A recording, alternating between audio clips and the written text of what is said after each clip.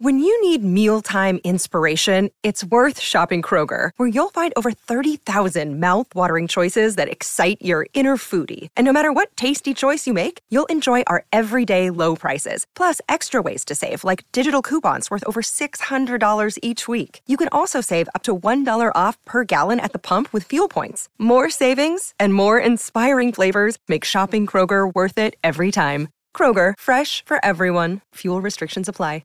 Hey, it's Ryan Reynolds, and I'm here with Keith, co-star of my upcoming film, If, only in theaters May 17th. Do you want to tell people the big news? All right, I'll do it. Sign up now and you'll get unlimited for $15 a month and 6 months of Paramount Plus Essential Plan on us. MintMobile.com/switch. Upfront payment of $45 equivalent to $15 per month. Unlimited over 40 gigabytes per month. Face lower speeds. Videos at 480p. Active Mint customers by 531.24 get 6 months of Paramount Plus Essential Plan. Auto renews after 6 months. Offer ends May 31st, 2024. Separate Paramount Plus registration required. Terms and conditions apply if rated PG. Look, Bumble knows you're exhausted by dating. All the must not take yourself too seriously and 6'1" since that matters. And what do I even say other than hey?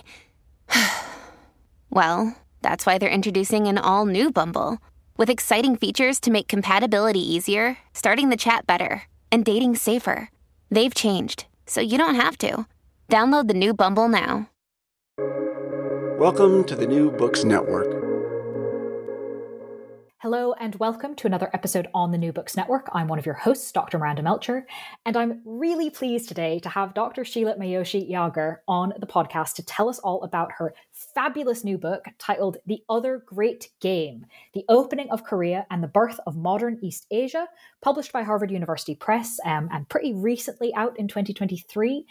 This book does so many things. It's an incredibly impressive piece of scholarship and really centers on helping us understand the emergence, the creation, the battles, the debates, the diplomacy around modern East Asia, helping us understand the central importance of Korea in all sorts of different movements between Russia, Japan, China, obviously Korea itself, and really makes the case that this period, these events deserve far more attention in the historical understanding, especially in the West.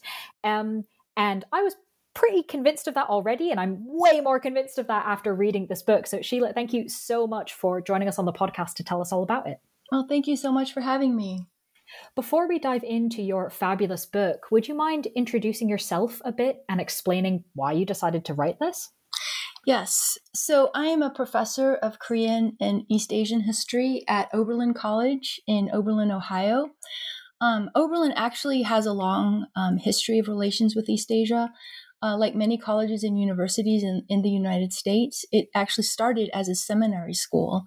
And Oberlin had a particularly rich history in sending missionaries to China. In fact, Oberlin is campus is the only place in the United States that houses a memorial to those who died during the Boxer Uprising, the Memorial Arch. And that's relevant because I cover the Boxer Uprising in detail in my book. In fact, 19 Oberlin missionaries, along with countless Chinese Christians, perished during the Boxer Uprising. And so I made use of this archive in my book. As to why I decided to write the book, well, having just finished my book on the Korean War, entitled Brothers at War, I was curious to trace this conflict back to the earlier Korean wars that were fought in and around the Korean Peninsula in the late 19th and early 20th century. That is the First Sino-Japanese War and the Russo-Japanese War. So like the Korean War setting half a century later, the geopolitical situation in the late 19th and early 20th century East Asia also involved similar problems surrounding a politically divided and volatile power that lay in the geostrategic center of the region, and that is the Korean Peninsula. Now, the parallels between post-1945 East Asia and pre-1894 East Asia are pretty striking, and I wanted to pursue this question in The Other Great Game. For example, in the buildup to the Russo-Japanese War, Britain proposed dividing the peninsula in half, in fact, with the Japanese in the south and the Chinese in the north in order to prevent the outbreak of the war. Of course, that didn't happen. And then 2 years later, in 1896, Yamagata Aritomo, who was one of the architects of the Meiji Restoration, he came up with this proposal to divide the peninsula at the 38th parallel to settle this impending conflict between over Korea with the Russians.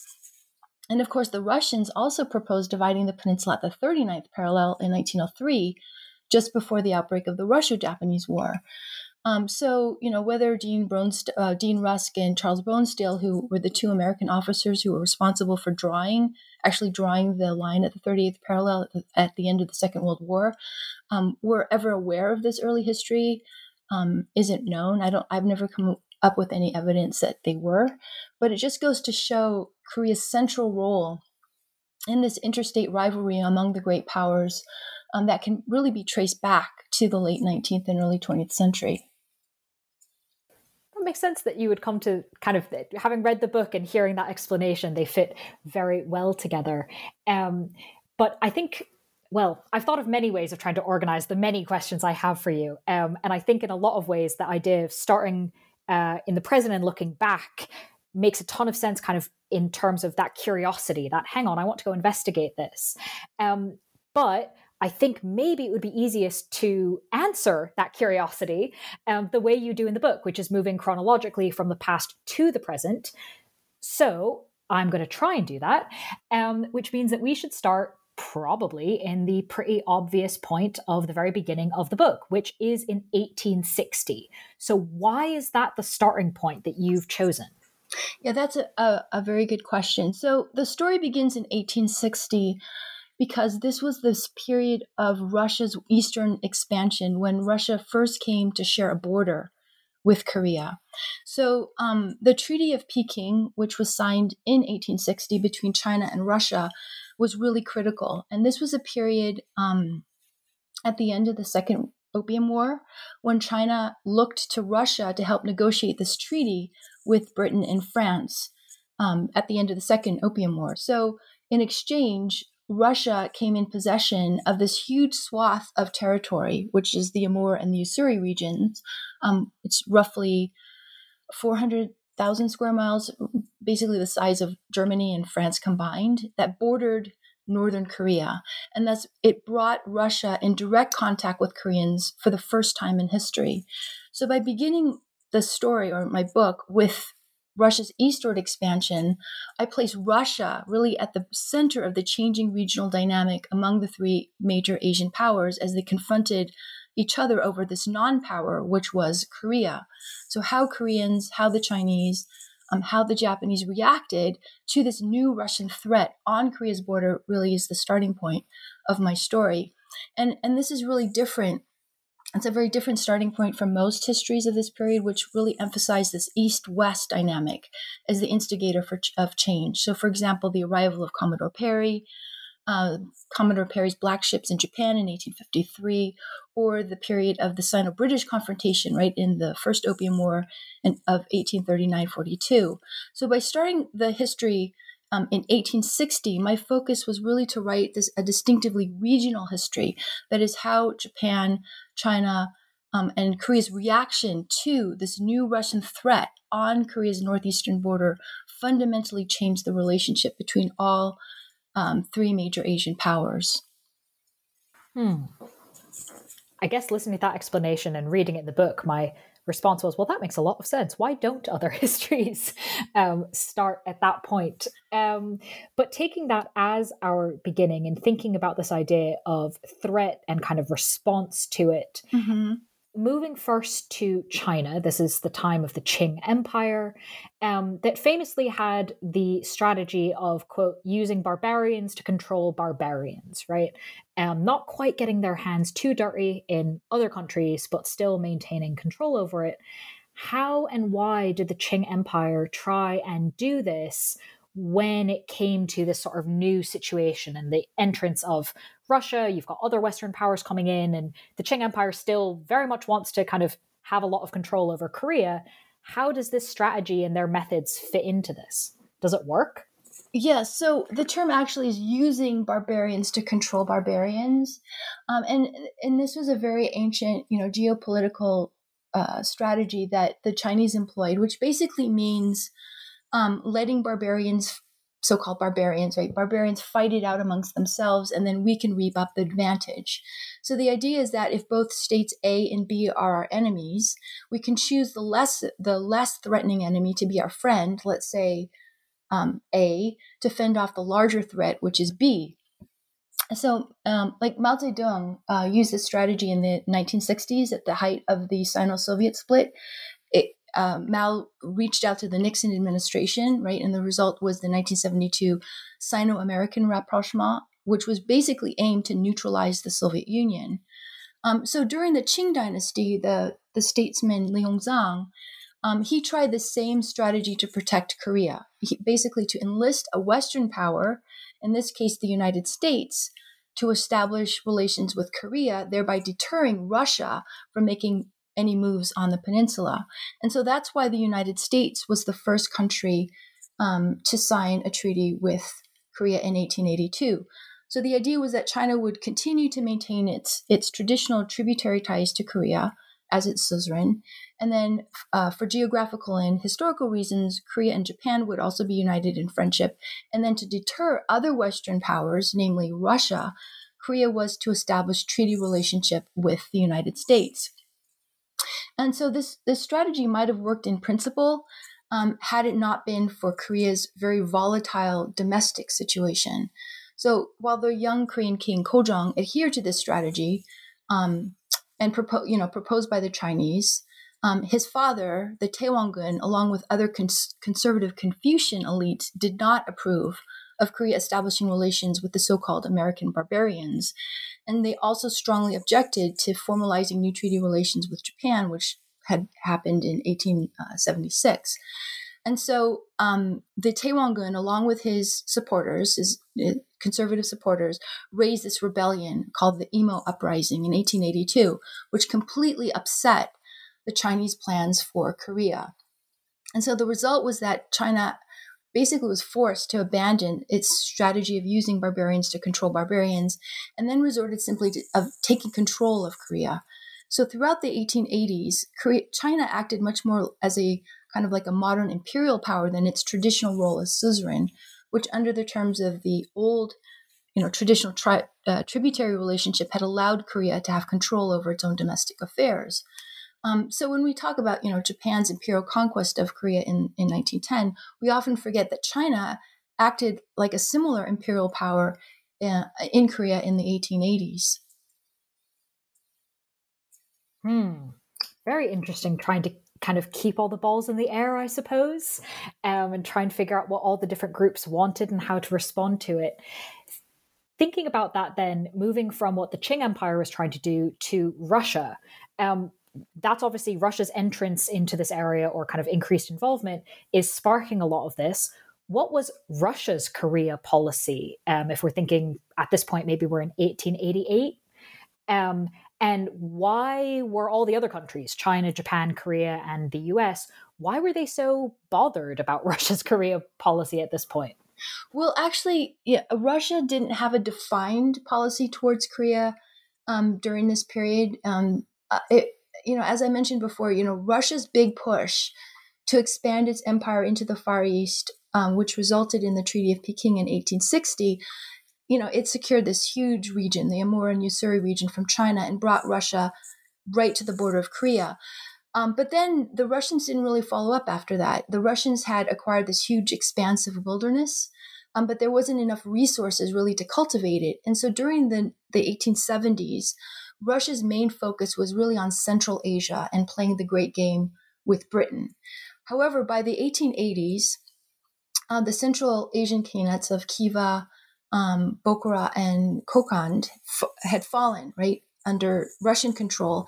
And it was at that point, sort of really in the mid-1880s, that Russia's attention once again shifts back to the Far East. And this was Russia's second drive to the Pacific, right? And the focus now became on populating this sparse region that the Russians had acquired from China in the 1860s. So transplanting these large numbers of Russians to this desolate land was not very populated, right? And developing this area for commerce and trade posed obviously a very significant challenge and required the construction of a vast and extensive transportation system. And so this imperial project of bringing Russian power to this far-off region of the world would become this enormous undertaking. And that's when the great empire builder of the age, Sergei Witte, comes into the picture. And he's actually a really important character in my book.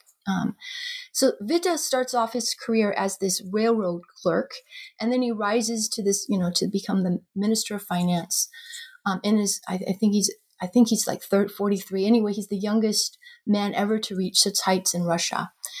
So the centerpiece of Witte's economic initiatives for developing the Russian Far East and really for building up Russia as a modern state was the Trans-Siberian Railway. And the building of this railway was really to become the key instrument of Russian imperialism in Asia.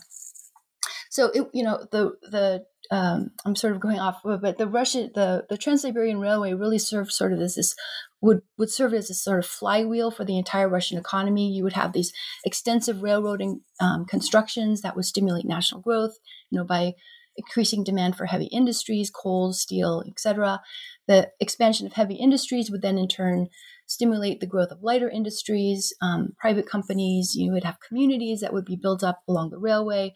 And then through government intervention, these extensive subsidies by the state, Witte believed that the Trans-Siberian Railway would then ultimately raise the standard of living for the Russian people.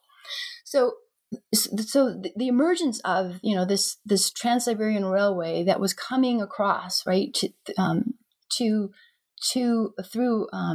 Siberia, bordering Korea, was obviously a very ominous development that Japan simply could not ignore. And so the Japanese simply could not sit back and allow Korea to be threatened by Russia. And that's why Japan proposed to China to embark upon a joint reform program for Korea. And so the first Sino-Japanese War was very much portrayed as this kind of enlightened and civilizing Japan, right, battling a decrepit and backward China for control to reform Korea, to make it, strong, right? And so one of the slogans of the time was that Japan was fighting for Korea's, so-called reform and independence. And the idea was that Japan was supposed to make Korea an independent and strong nation, strong enough to be able to resist Russian encroachment. And of course, the irony is that Korea was supposed to be able to do all this by becoming, in a sense, a subordinate to Japan. And how did Korea feel about that? Well, there were mixed responses to it. There was a faction that welcomed Japanese help, and there was another faction that was very wary, obviously, of Japan. That would make sense. I think that's a pretty reasonable division to go, hang on a second, what's happening here? But staying on Japan, right? Because Japan gets... all sorts of things are happening inside Japan, and I know I'm doing a horrible job of allowing you to go into domestic Japanese history at this point, which is fascinating. I will point listeners to the full book itself for all of the details that we're glossing over, because they really are interesting and fabulously written. But staying with the sort of chronological highlights train that we're on, moving to 1894, you mark in the book, you consider this a turning point for Japan's relations with the rest of the world, including Russia and Korea, but not just them. Why is this year so crucial? Well, that was the outbreak of the Sino-Japanese War. It was really a turning point, really, for the perception of Japan as this new rising power in East Asia. Right? It won this war against China.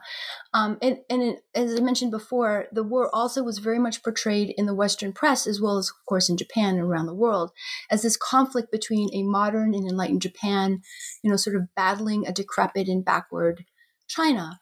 And so Japan's victory thus signified really the end of the old Sinocentric order that had been in place for more than a millennia, right, with China at the center.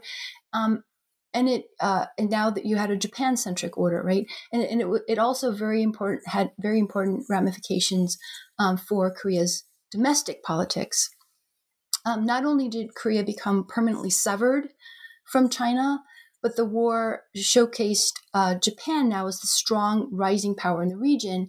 And so many Koreans now look to Meiji Japan as this model to achieve Korea's own enlightenment and civilization.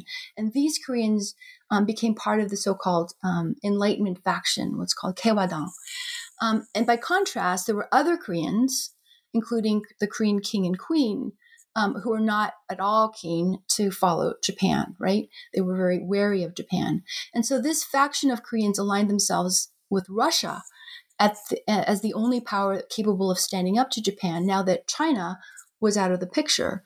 So ironically, after Japan managed to sever Korea's relationship with China following Japan's victory in the Sino-Japanese War, the Japanese now had to contend with Russian influence in the in Korea. The very reason, in a sense, one of the main reasons that Japan went to the war was because of this looming Russian threat, right, with the Trans-Siberian Railway. So Russia hadn't fired a shot during the war, but it was now poised to reap all the benefits of the war by allying itself with this pro-Russian Korean court. And so that's the context behind the Japanese minister's decision to come up with this plan to assassinate the Korean queen in October 1895. So she was colluding with the Russian minister in Korea, Karl Weber, to undermine the Japanese. And so not long after her murder, the Korean king, Kojong, then escapes to the Russian legation in February 1896, where he orders the execution of all his pro-Japanese ministers. So by 1896, the Korean government was effectively being run out of the Russian legation. And so you can imagine how frustrated the Japanese were. You know, they had just fought this war to oust the Chinese from power in Korea, only to have the Russians move into the peninsula without having a shot being fired. So if Russia really had the will to make Korea a protectorate at that time, it could certainly have done so. However, at that time, the Russians were focused really on building the Trans-Siberian Railway, right? And so they were negotiating this deal with the Chinese to build part of that railway across Chinese territory, that is through Manchuria. That's called the Chinese Eastern Railway.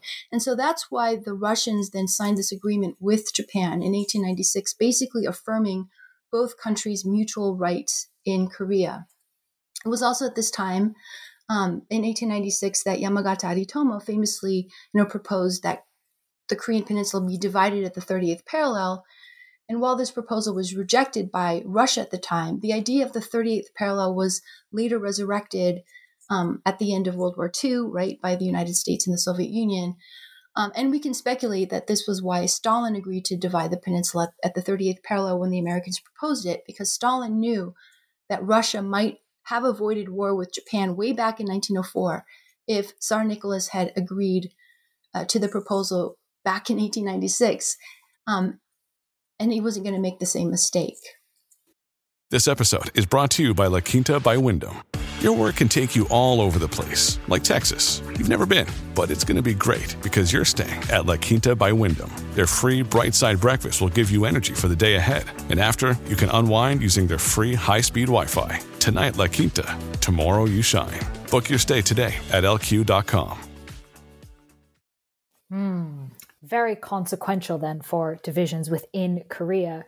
And obviously you've mentioned it, and the stage is pretty obviously set, right? Given what's happening in 1896 for Russia and Japan to have some issues. And in fact, as you've just mentioned, we do have the Russia-Japanese War not many years later. What impact did this war have on relations, not just between Russia and Japan, but also between Japan and China and Korea and Japan? If Russia and Japan are now sort of going, if Japan is going, wait, we just tried to get China out of Korea. Now Russia's turned up. Hang on a second. This isn't necessarily going to go very well. We then, as you've mentioned, have the Russia-Japanese War in 1904. What impact did that have on kind of how all these different actors interact, right? Between Japan and China, between Korea and Japan. It's not just, obviously the Russia-Japanese War, as you talk about in the book, is not just about Russia and Japan. Right. Well, as I said,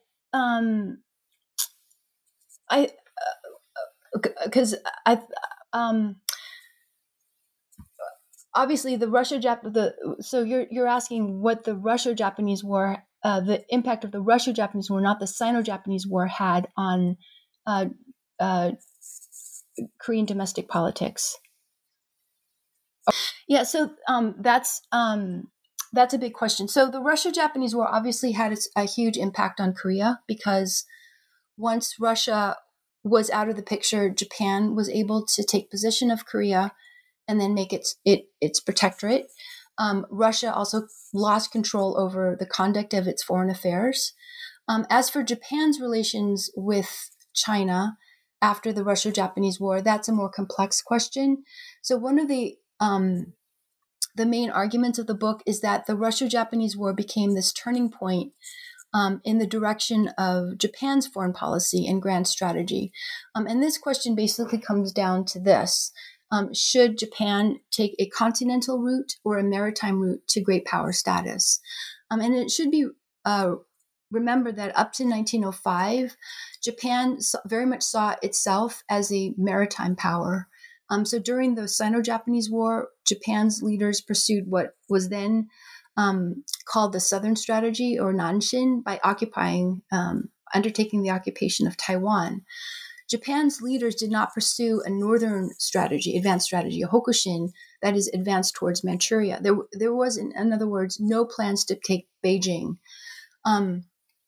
So for example, when General Yamagata Aritomo, who was the commander of the First Army, he disregarded Prime Minister Ito Hirobumi's warning not to advance north, right, and occupy the city of Haicheng.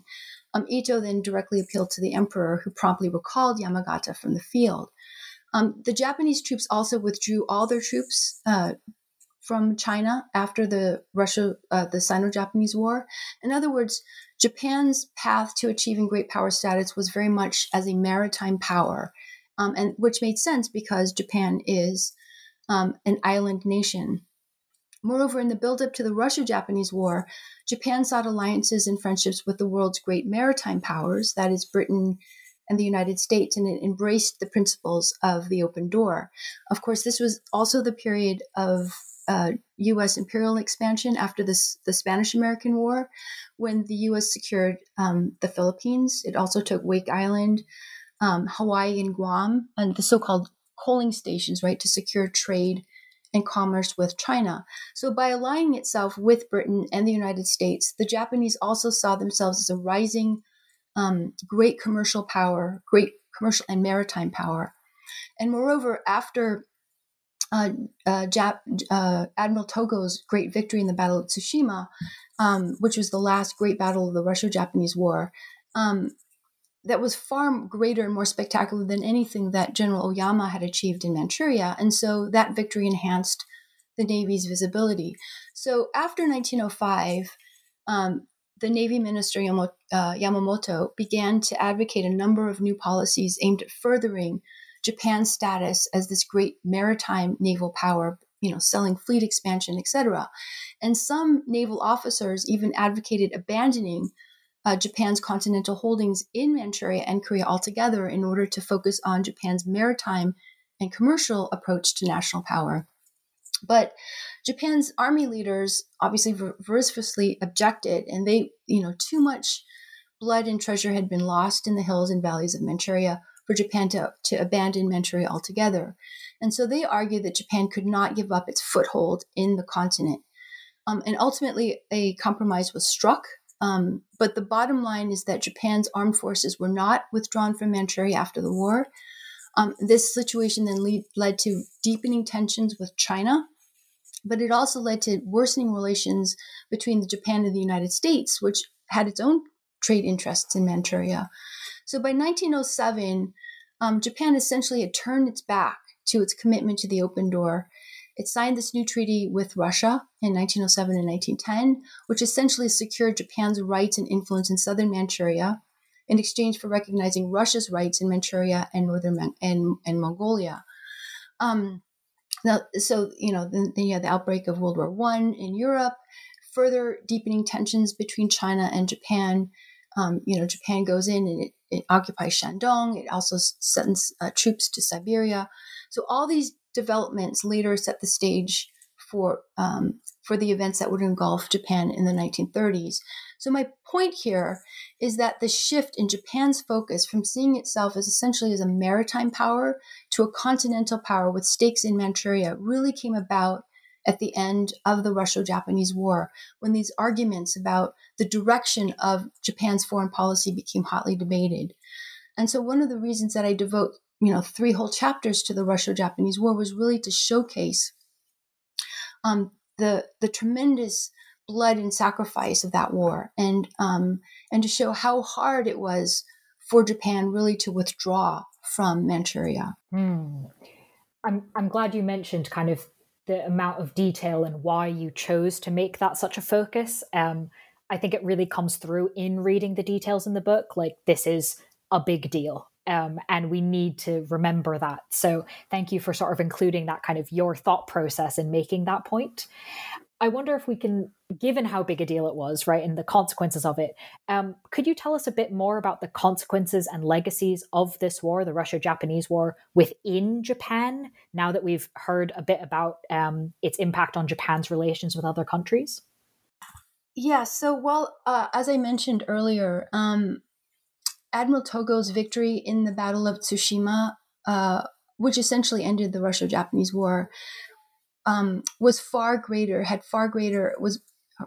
more spectacular than anything that General Oyama had achieved in Manchuria. And so that victory really enhanced the Navy's visibility. And naturally, this gave rise to this intense inter-service rivalry between the Army and the Navy. And so one of the major consequences of the war domestically was this Army-Navy competition, with the Navy looking at a maritime commercial view towards great power, Army being more continental, right? Continental great power.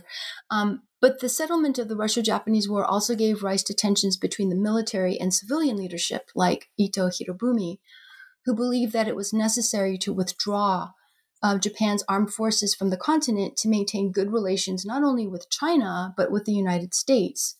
So along with this inter-service rivalry between the Navy and the Army, you also had these tensions between the military and civilian leaders over the direction of Japan's foreign policy that also came to a head after the war.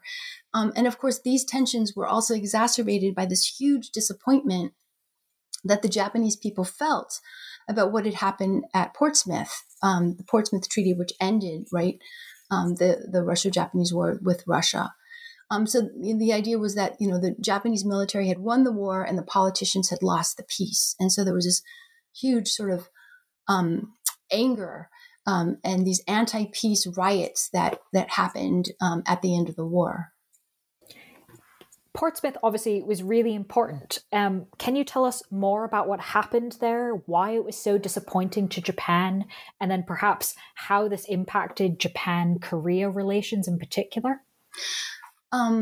So many Japanese people were very angry after the war because they had sacrificed so much, right? And not only that, Japan had won every single battle against the Russians. They just could not understand how Foreign Minister Kimura could have not secured the promised war indemnity. They were promised this war indemnity and they didn't get it. And not only that, the Japanese also had been forced to withdraw from northern Sakhalin when the entire island had been occupied by Japanese forces in July.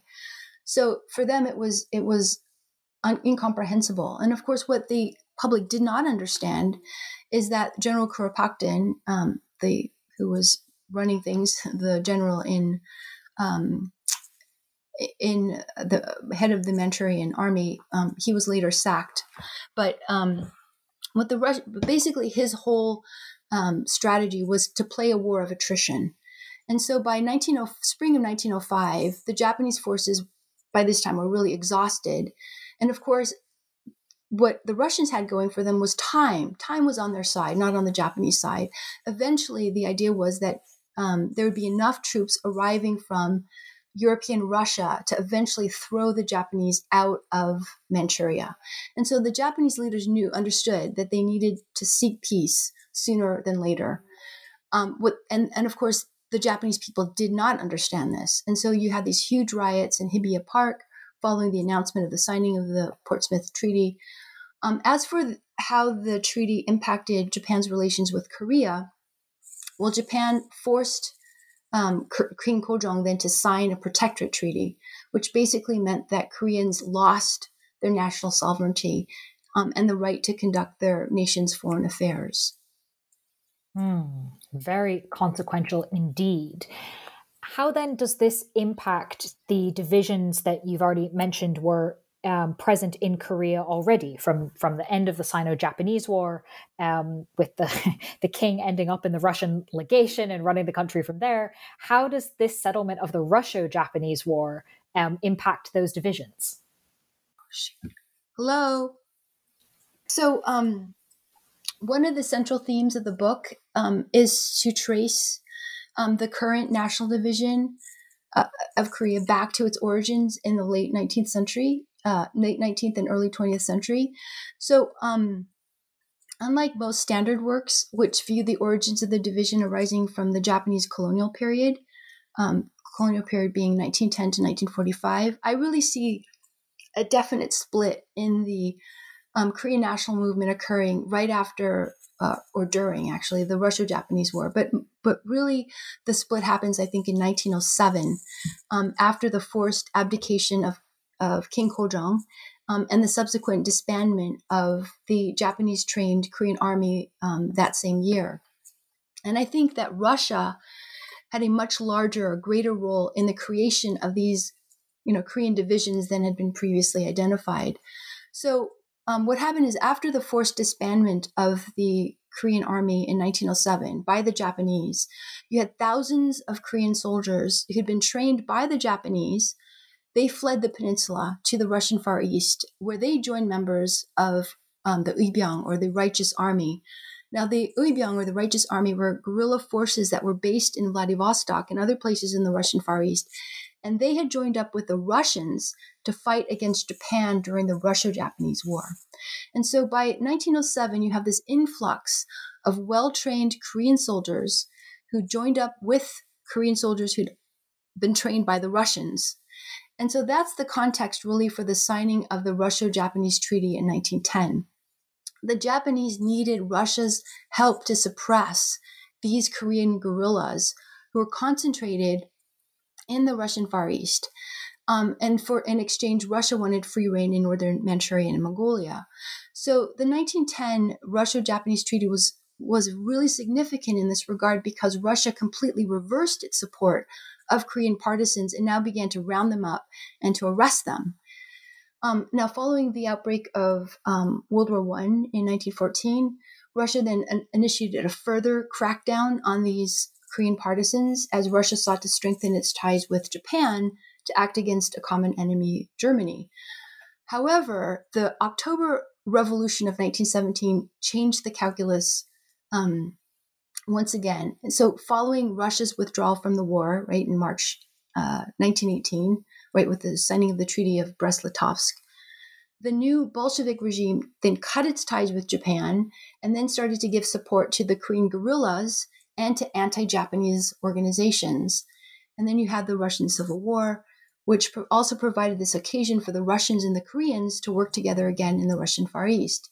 And that's because the Bolsheviks needed allies, and Korean militants helped them mount a second front against the Siberian expedition, to which Japan contributed a large force. So basically, for a second time since the Russo-Japanese War, the Russians and the Koreans were fighting against Japan.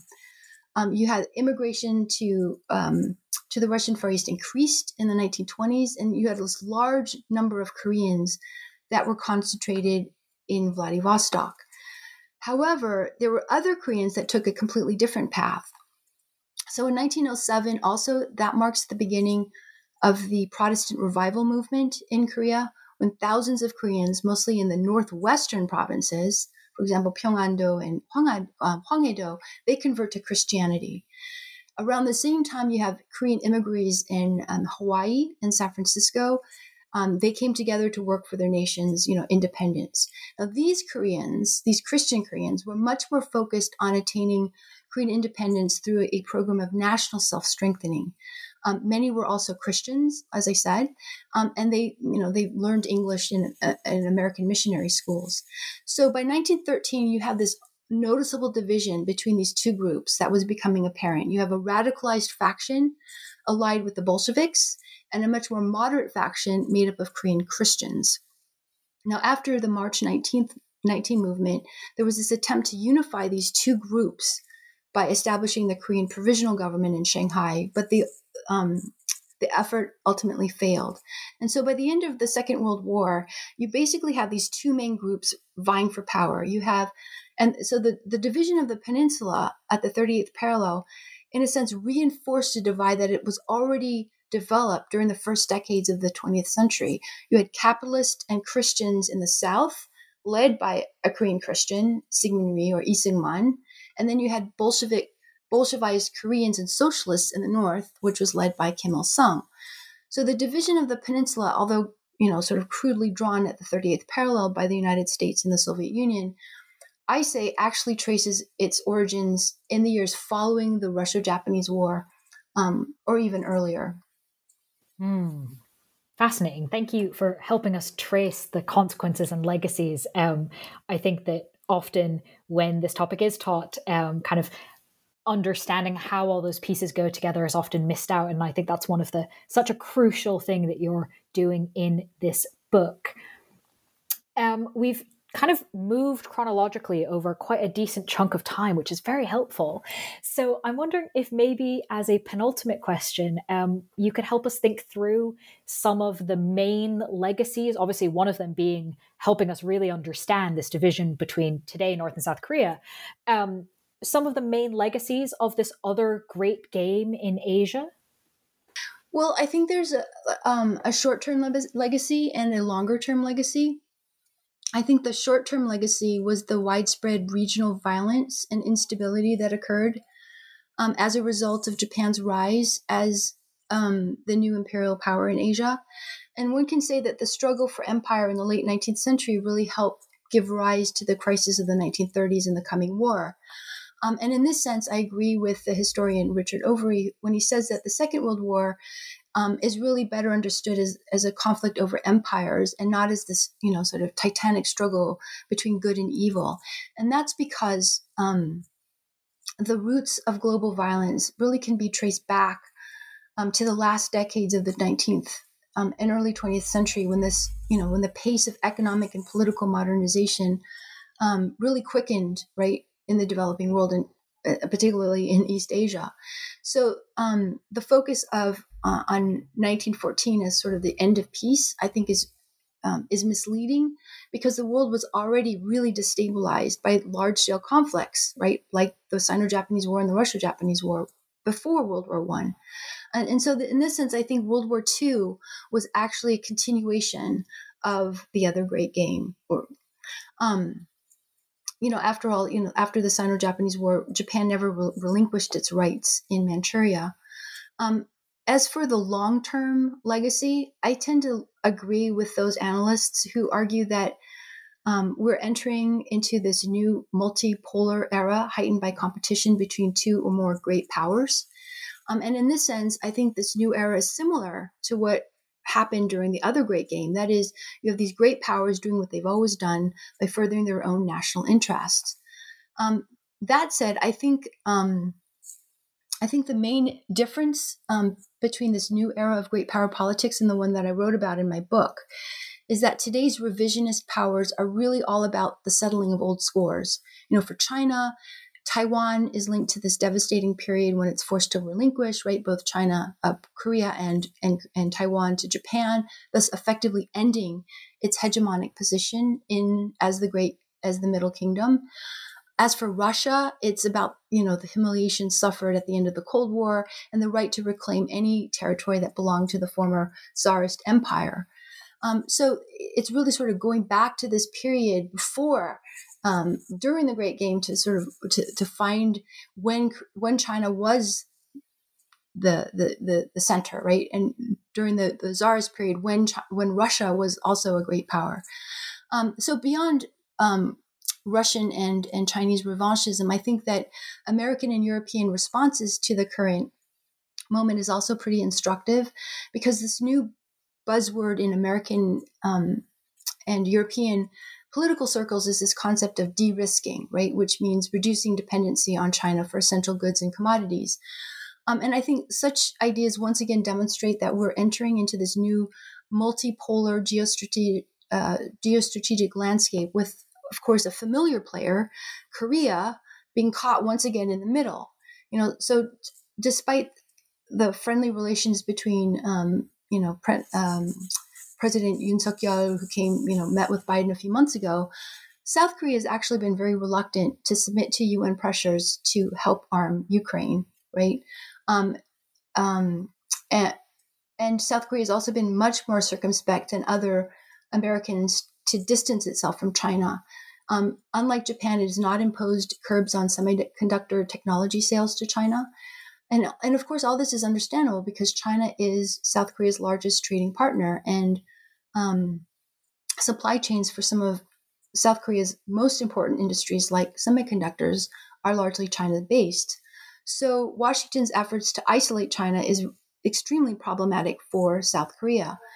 So all this underscores how the story of the other great game really continues to cast this long shadow on the current geopolitical moment, from Chinese and Russian revanchism, and sort of to return to this period when they were great, to Korea's familiar role of being squeezed, between these great powers. That's yet another fabulous reason for listeners to want to pick up the book. It does explain so much of what we're seeing now. Korean politics, it does. It really does. Contemporary Korean politics, but also East Asian relations, what China, a lot of current Chinese politics harkening back to the past. This is very much a piece of that. Japan still trying to figure out the balance between remembering and continuing. And there's so many pieces here, in addition to it also being the book, a fabulous piece of historical scholarship of just figuring out what actually happened and going into the details of it and putting all the pieces together. So thank you for summing all of those things up and bringing us not just up to the present, but really kind of helping us understand the future. That leads really nicely to my final question, which is, I admit, less geopolitical, but still future-oriented. Now that this book is done, is there anything you might have your eye on next, whether or not it's a book, whether or not it's on this exact topic, that you'd like our listeners to be aware of? Well, actually, this book was conceived as the first volume of a 4-volume project on war and conflict in East Asia. That is from the end of the Second Opium War to the Korean War. So now that I'm finished with volume 1, which really goes up to 1910. I'm currently working on volume 2, which is tentatively entitled The Great War in East Asia. And so my main argument here is that World War I had this tremendous impact, not only in relations between China, Japan, Korea, and Russia, but the war also further deepened the internal political divisions within these countries. So the battles that took place in Manchuria and Siberia between 1914 and 1922, which is the end of the Russian Civil War, may not have been as costly as those that took place on the European and Eastern Front, but their impact on the region was really tremendous. So it'll be another big book. I love writing on large canvases with lots of compelling personalities. Volume 3 will then go up to the Second Sino-Japanese War, which merged with World War II. And then this series will conclude with my last book, which I already wrote, Brothers at War, which is volume 4, about the ongoing Korean War, which will bring the story up to the present day. Wow. Well, very exciting. I can't wait to see what you do with those books. But of course, in the meantime, while you're working on them, listeners can read the one we've been discussing, The Other Great Game, The Opening of Korea and the Birth of Modern East Asia. Sheila, thank you so much for sharing your time and expertise with us. Well, thank you so much for inviting me. It was nice to talk to you.